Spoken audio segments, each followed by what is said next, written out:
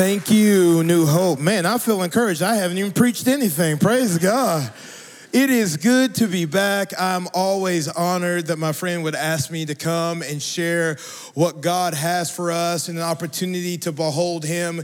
And so it is good to be here, New Hope. And for those watching online, we are so glad that you're tuning in to hear what God has for us and how we can walk in his ways. For those who I have not had the privilege of meeting, maybe you hadn't been here last time I was here.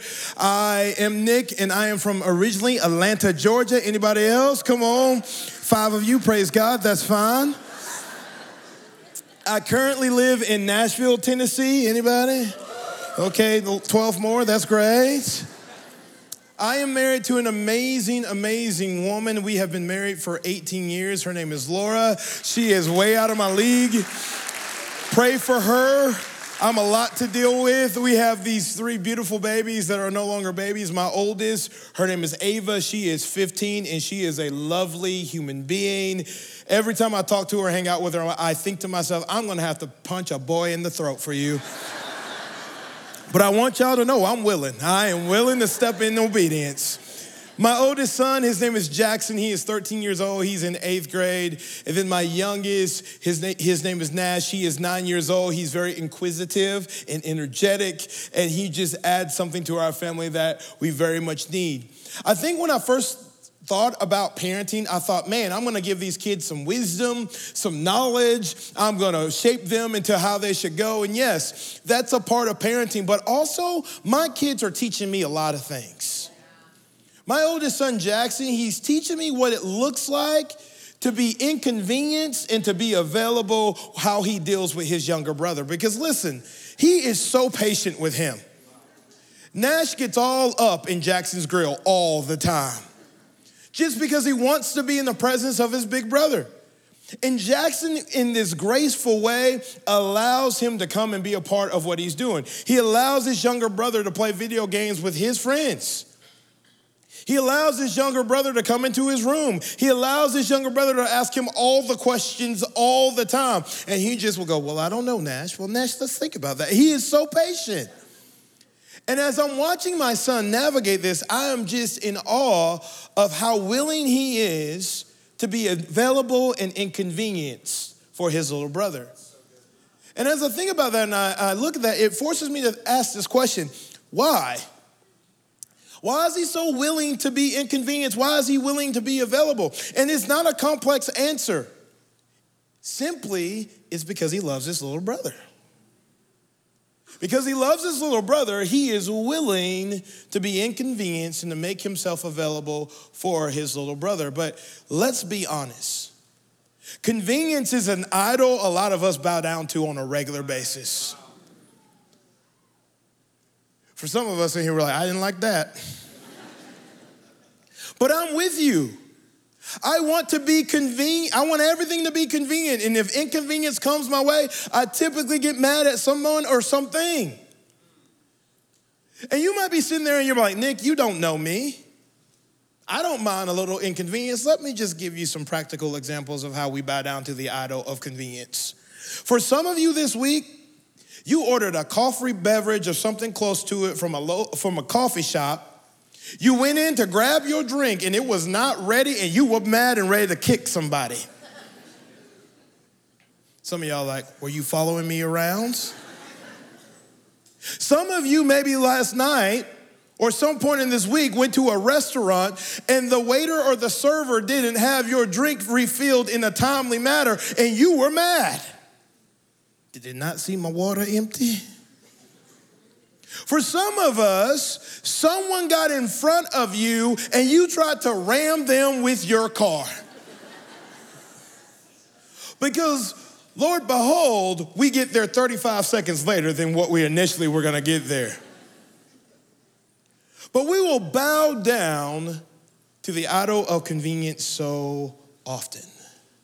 But we have been invited because of the way that Jesus navigated and the way that Jesus has lived to operate in a different manner.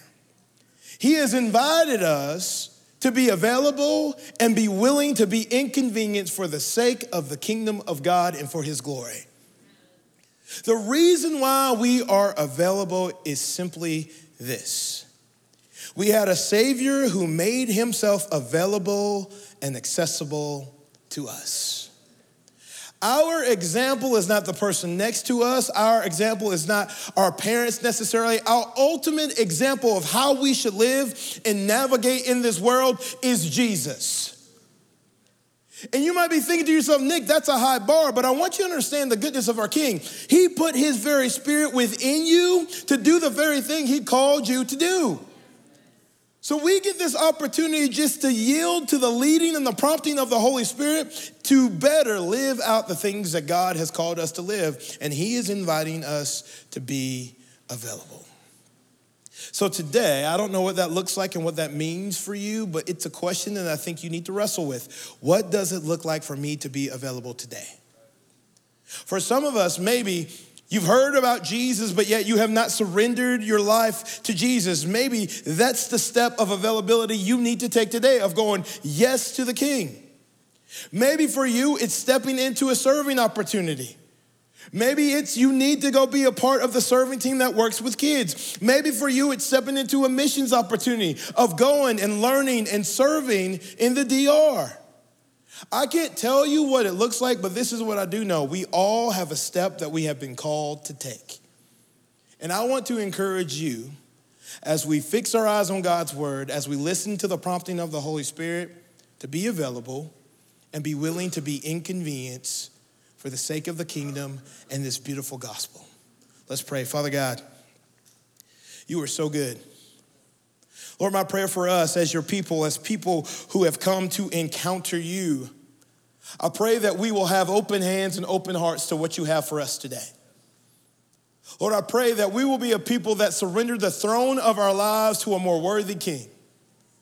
Lord, I pray today that we are available, that we are willing to be inconvenienced for the sake of your gospel. And it all goes back to the fact that you were willing to be inconvenienced and you were available for us. So may we be a people that take our lead from you. And Lord, we pray that you will move in this place and in this space.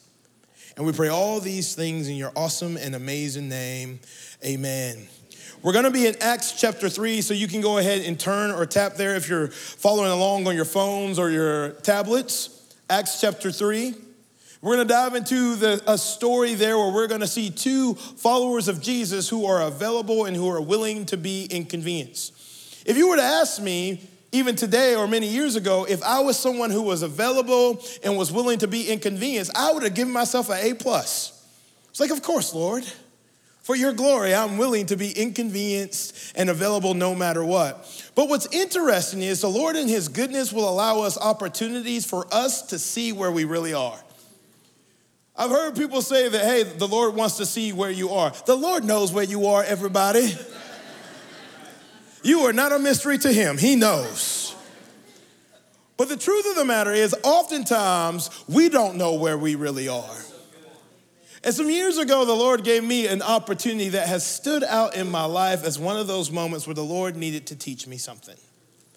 I was in south of Atlanta many years ago, and I was there for a job interview, and I went to the job interview, and I had $10 in my pocket, which was plenty of money to get $5 worth of gas, because back in the day, gas cost 99 cents a gallon. Moment of silence, praise him. So 5 gallons will get you far, and some of y'all are like, really? Back in those days, 99 cents? So I had enough money to get half a tank of gas, and also I had enough money to get me some breakfast. And y'all, I was gonna get a McGriddle from McDonald's and a large orange juice, praise him. So I'm at the gas station, and I have my $10 in my pocket, and I'm getting $5 worth of gas. And as I'm doing this, I see someone approaching me over my shoulder. And I'm thinking to myself, if I ignore them, then they don't exist. Because if I don't see you, then I don't have to attribute value and worth to you, so I'm not responsible for doing something with what I see and behold.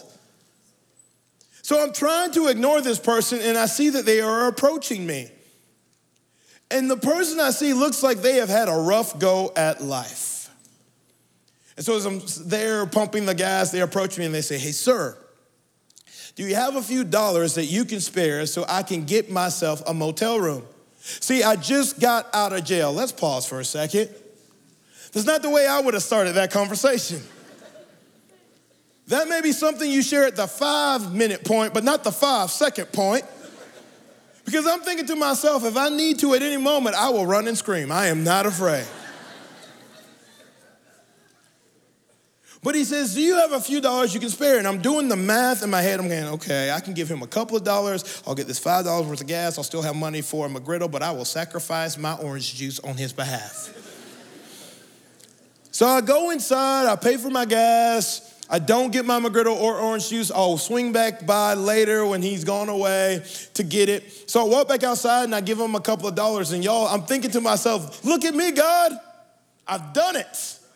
I've been obedient. I've given this guy $2 and look at me. I know I am blessed and highly favored now. And then that man had the audacity to ask me for more help, y'all. He said, sir, thank you so much for a couple of dollars. Do you mind giving me a ride to the motel so I can rest and shower? And I thought to myself, what more do you want from me? I gave you the money for my OJ. What else do you want? So in that moment, the Holy Spirit is like, hey, Nick. And I hate it when the Holy Spirit puts his nose in my business, y'all.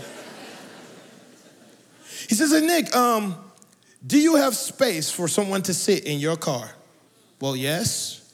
Do you now have gas that you have filled your car up with? Well, yes. Are you going to be available?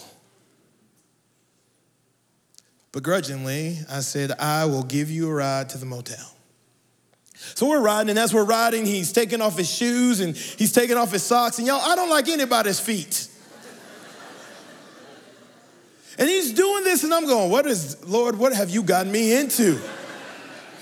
He continues to do this, and he goes, man, my feet are so sore. I have sores on them because my shoes have holes in them, and my feet are just struggling. Do you have any extra shoes? And I thought to myself, who carries extra shoes in their car? And I said, sir, sorry, I don't have extra shoes. And I thought to myself, I'm not giving you mine either. So we continue to drive and we make it to this motel. And there were a couple of moments on the way there that I thought, this is where I end up on the news because he's about to take a brother out. But we were there in our park and I'm waiting for him to get out of my car because, y'all, I have been doubly inconvenienced. He took my orange juice money and he took my time. And as he's sitting there, he's lingering a little bit. And he says, sir, are you sure you don't have any more money to give to me? Because I just need a few more dollars to get this motel room. And as I'm sitting there, the Holy Spirit just started to work in me. And he said, hey, Nick, remember, your example is the King of Kings. What would the king do? So I said, sir, you can have my last $3. Also, do you want my shoes? I don't know if you said something that you go, where did that come from? So I took off my shoes and my socks and I gave it to this man and he went into the motel and he got to shower. And I also, before he got out, I said, hey, Tony, that was his name. I said, Tony, here's my number. If you need anything, if I can help you, give me a call. You know, that's not a story about how good I was. I wasn't. I was trying every way I knew how to get out of this opportunity to be obedient and to be available because I did not want to be inconvenienced by this man. Because in my head, I thought to myself, he got out of jail. He probably did something wrong, Lord.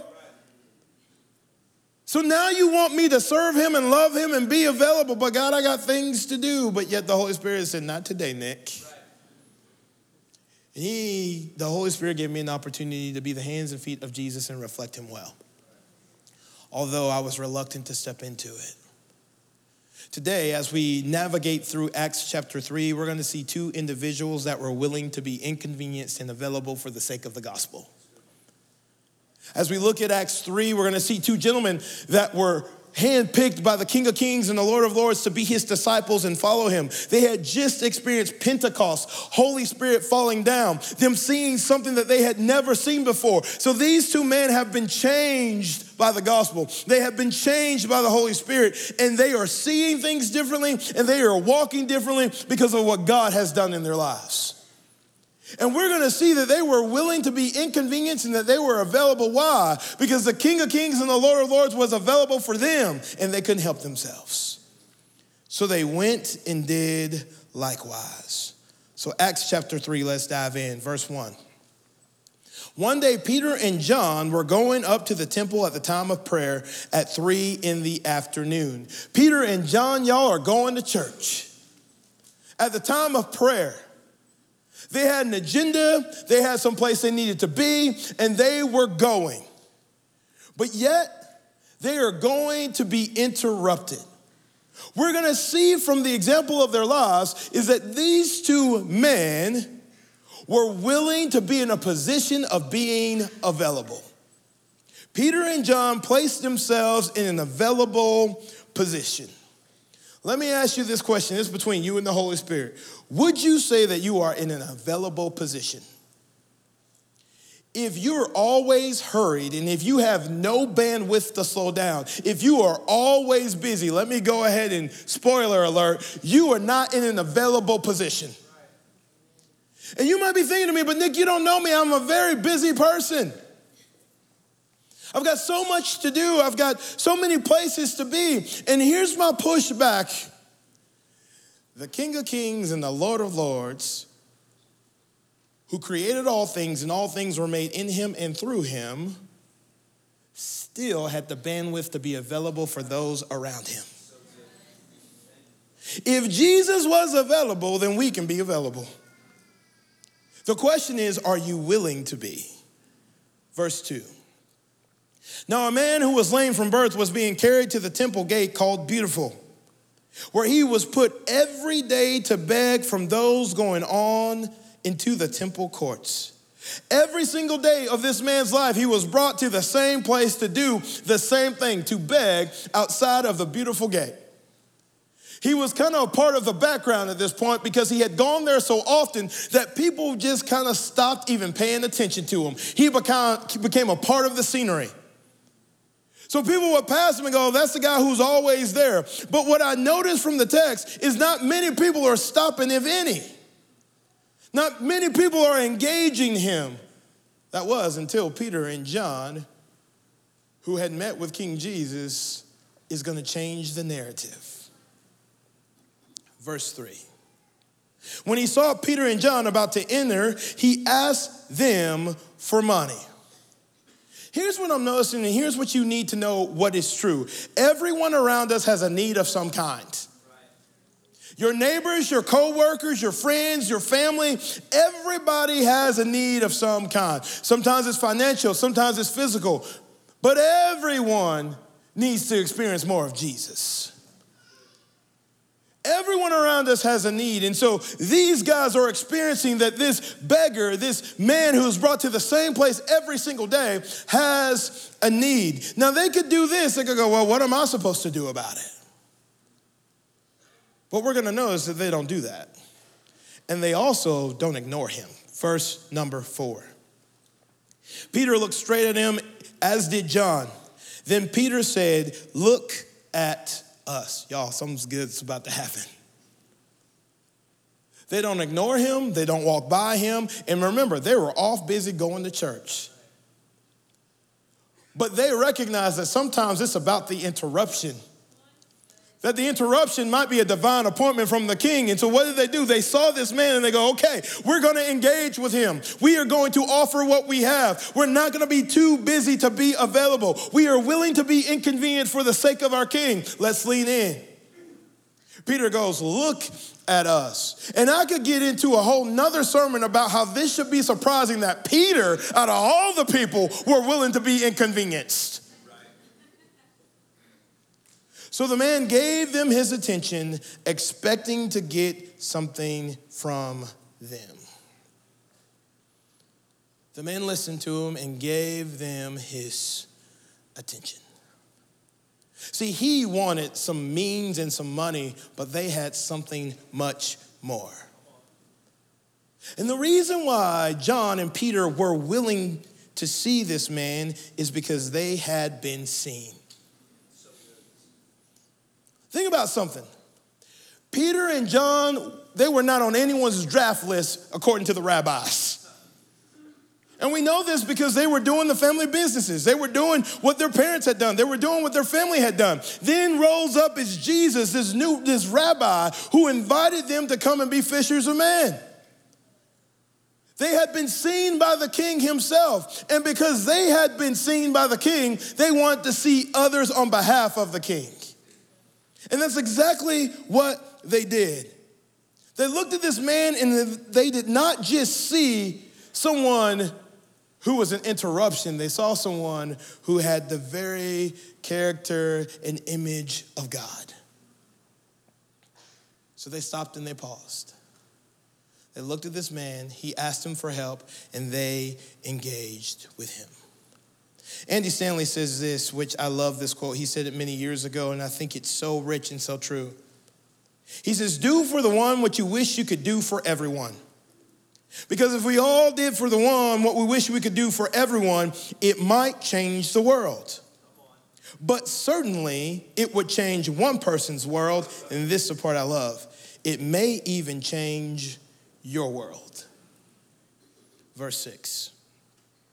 Then Peter said, silver or gold I do not have, but what I do have I give to you in the name of Jesus Christ of Nazareth. Walk. Taking him by the right hand, he helped him up, and instantly the man's feet and ankles became strong. Y'all, a miracle just happened. This man who was broken, this man who was lame, had an encounter with Jesus through the conduit of John and Peter, and his life was forever changed. This man was just looking for some silver or gold, but he got transformation. God is all about using a temporary fix to display his eternal solution. It wasn't just about him walking again. It was about him having life and life to the full through Jesus. It was much bigger than what that man even thought it was. And Peter and John were able to be a part of something that God was doing. See, Peter and John go, hey, we don't have a lot of money, but what I do have, I give to you. And I think it directly addresses typically our biggest argument against being obedient and being available and being inconvenienced for the sake of the gospel. So many of us go, but God, I don't have a lot to give. Maybe you mean time, maybe you mean resources. I don't know what that means for you in your context, but that's typically how we're talking. Well, God, I just don't have a whole lot of you fill in the blank. But if you have Jesus, you have something to offer. I think you need to hear that again. If you have Jesus, you have something to offer. We got to be a people that stop telling God what we cannot do and stop giving him the facts of his story. Let us please stop telling the author about how his story is going. He knows. And so if you have Jesus, you have something to offer. And hear me, the Lord desires to use you. I got called to ministry in middle school, and y'all, I was mad at God. I said, God, I haven't even had time to make my testimony really good. And then again, when I felt this call to ministry, and my mom would tell me stuff like, you're gonna be a pastor, you're gonna be a pastor, you're gonna be a pastor. Actually, my mom would say, you're either gonna be a pastor or a doctor. I kept praying for doctor because I wanted a big old house, y'all. But I remember feeling this call to ministry and having that affirmed by people, and I thought to myself, God, what are we doing? And then I got really good at telling the author about his story. I said, well, God, I hear what you're doing, but maybe you had forgotten this. But I have been in speech therapy class since kindergarten. I don't speak too well, God. And I ended up being in speech therapy class until my junior year of high school. And I got really good at telling God why he could not use me. And then I had a moment with God like Moses had with the burning bush where God goes, hey, Moses, I hear what you're saying. Thank you for the facts. Thank you for letting me in on the story. But I want you to remember that I'm the author and I made your mouth. I made your mouth. So I would say to us as a people in process, don't forget who made your mouth. Don't forget who the author is. So maybe it's time for us to stop telling God what we not gonna do and start believing what he said he will do and walk in obedience. Mr. Rogers, I love him. He says this. You know it's a good sermon when Mr. Rogers' quote is up on. It's not so much what we have in this life that matters. It's what we do with what we have. Scripture calls that stewardship. It's not so much what we have in this life that matters. It's what we do with it, with what we have. Verse 8. He jumped to his feet and began to walk. Then he went with them into the temple courts, walking and jumping and praising God. Obedience will always yield far more than what we expect. You have been invited to be obedient. And God will do with your obedience far more than you could ever hope for or what you could expect.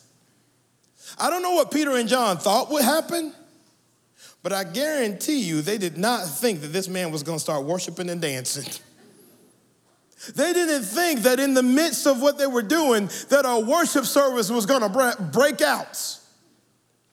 But this man who had been identified as a beggar and the least of these is now walking and praising and jumping.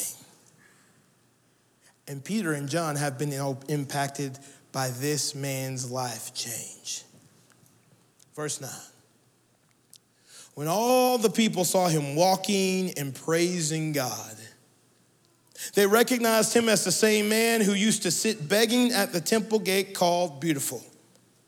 And they were filled with wonder and amazement of what had happened to him. Being available attracts attention. Hear me. Not to you, but to your king. Peter and John didn't do it. The power of the Holy Spirit did it. They were just a conduit of it. And so they got to see something in their midst by being obedient. And people are noticing, they're like, isn't that Bob the beggar? His name wasn't really Bob, it just made sense right then. What is Bob the beggar and the lame guy doing, jumping and leaping? It's like he has a new identity, and he did. He was no longer known by his brokenness, but the mender of his brokenness. And they got to be a part of that.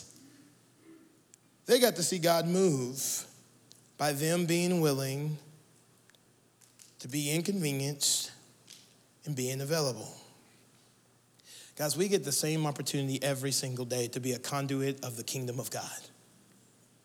At your homes, at your work, when you go out to eat, when you're with your friends, you have an opportunity to be available. We have an opportunity to not bow to the idol of convenience. We get an opportunity to be salt and light and reflect the King of Kings and the Lord of Lords. And again, you might be going, but Nick, again, I hear what you're saying. But what does that look like in everyday, busy, crazy life? I'm glad you asked.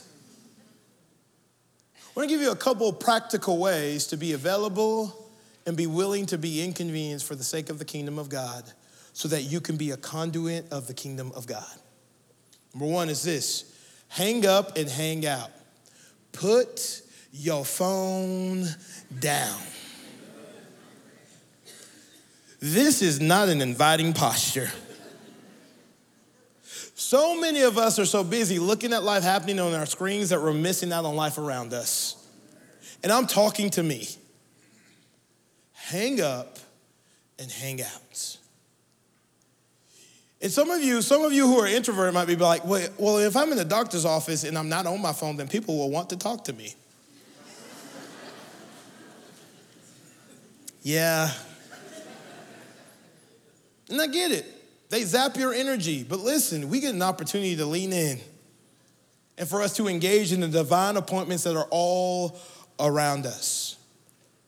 Second thing I would say, first, hanging up and hanging out, but the second is linger a little longer. When you get home today, maybe don't put your garage door down before you get out of the car. Some of you are like, then my neighbors might want to talk to me. Exactly. Hear me.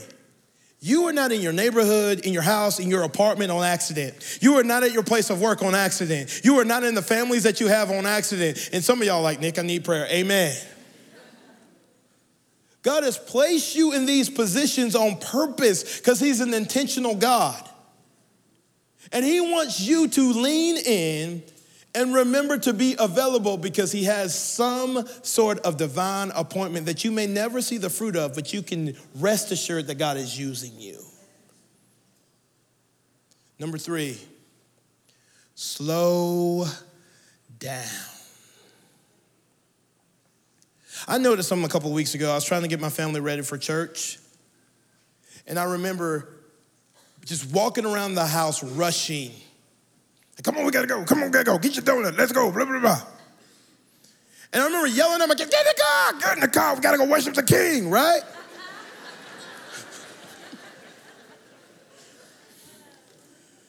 And just a moment of clarity, the Holy Spirit's like, hey, Nick, I know you were rushing, but you're not going any faster. You are rushed, but you're not getting out of the house faster. You're not going to get there faster. So you are really rushing for no reason. And Nick, you're not really reflecting the King of Kings and Lord of Lords well when you're rushed. Think about it. You're typically not very kind when you're rushed. Can I get an amen? You're not patient when you're rushed. And so the Lord has invited us to walk at a different pace. We can slow down and walk with the King. Notice when you look at the life of Jesus, he is never rushed. So I want you to think about something. If the King of Kings was never rushed, and he has invited us to walk in the same posture he has walked in, then if we are rushing, then we are not walking well in the footsteps of Jesus. Slow down. Number 4, share the reason for the hope you have. I want us all to understand something. We are not the hero of our story. Jesus is. So when people take notice that you are willing to engage with them, that you're willing to meet them where they are, give the reason for the hope that is in you. It's not just because you're an overly patient person. Nope, that ain't true. It's not because you're just so good that you can't help but just be kind to others. Nope. It's because the very Spirit of God dwells within you. The King stepped into your mess and made a masterpiece, and so you can't help yourself but respond by offering your life as a living sacrifice.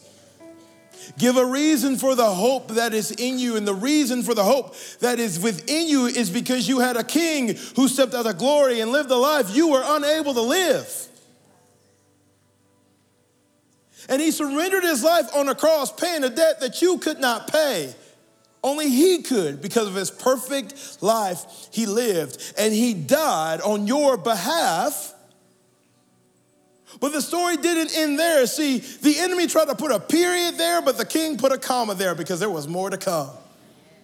3 days later, he got up holding the key to victory, and he is willing to share that key to victory with you, and he offers it to you, but you have a part to play in that. You've got to accept it. That is what he did on our behalf, and maybe today is the day where you accept that key to victory and go, okay. I will say yes to you, King. And Jesus met us in the midst of the mess. He walked slowly with us so that we could go and do likewise. One of my favorite authors is a guy named John Mark Comer, and every time I read his books, I'm mad at him. He says this: Jesus has invited us to a 3.5 mile per hour pace with him. This is the average speed of walking for humans.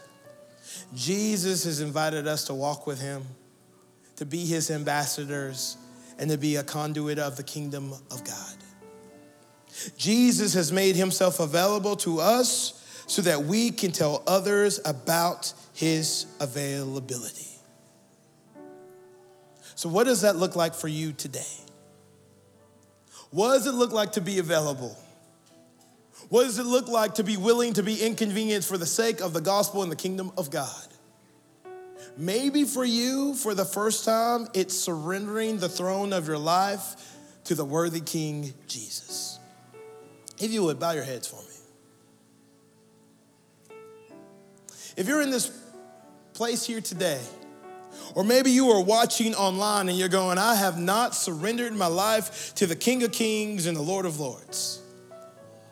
I invite you right now in this moment as we have heads bowed and eyes closed, as we're fixing our attention on Jesus, maybe it's time for you to have a conversation with the King. And it's not the words, it's the posture of your heart and you accepting the free gift that God is offering to you through his son, Jesus. If you could say something like this right here and right now in this moment, just between you and God. If you could say, Jesus, I do not understand it all, nobody does. But the best way I know how, I say yes to the perfect life you lived.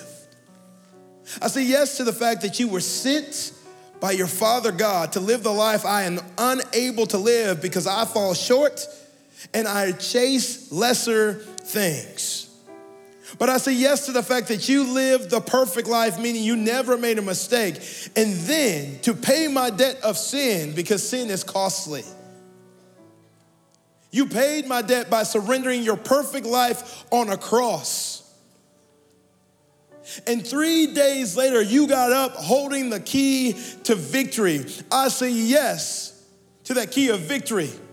I say yes to the fact that I can have life and life to the full because of your payment, because of your death, and because you offer me this victory. I say yes.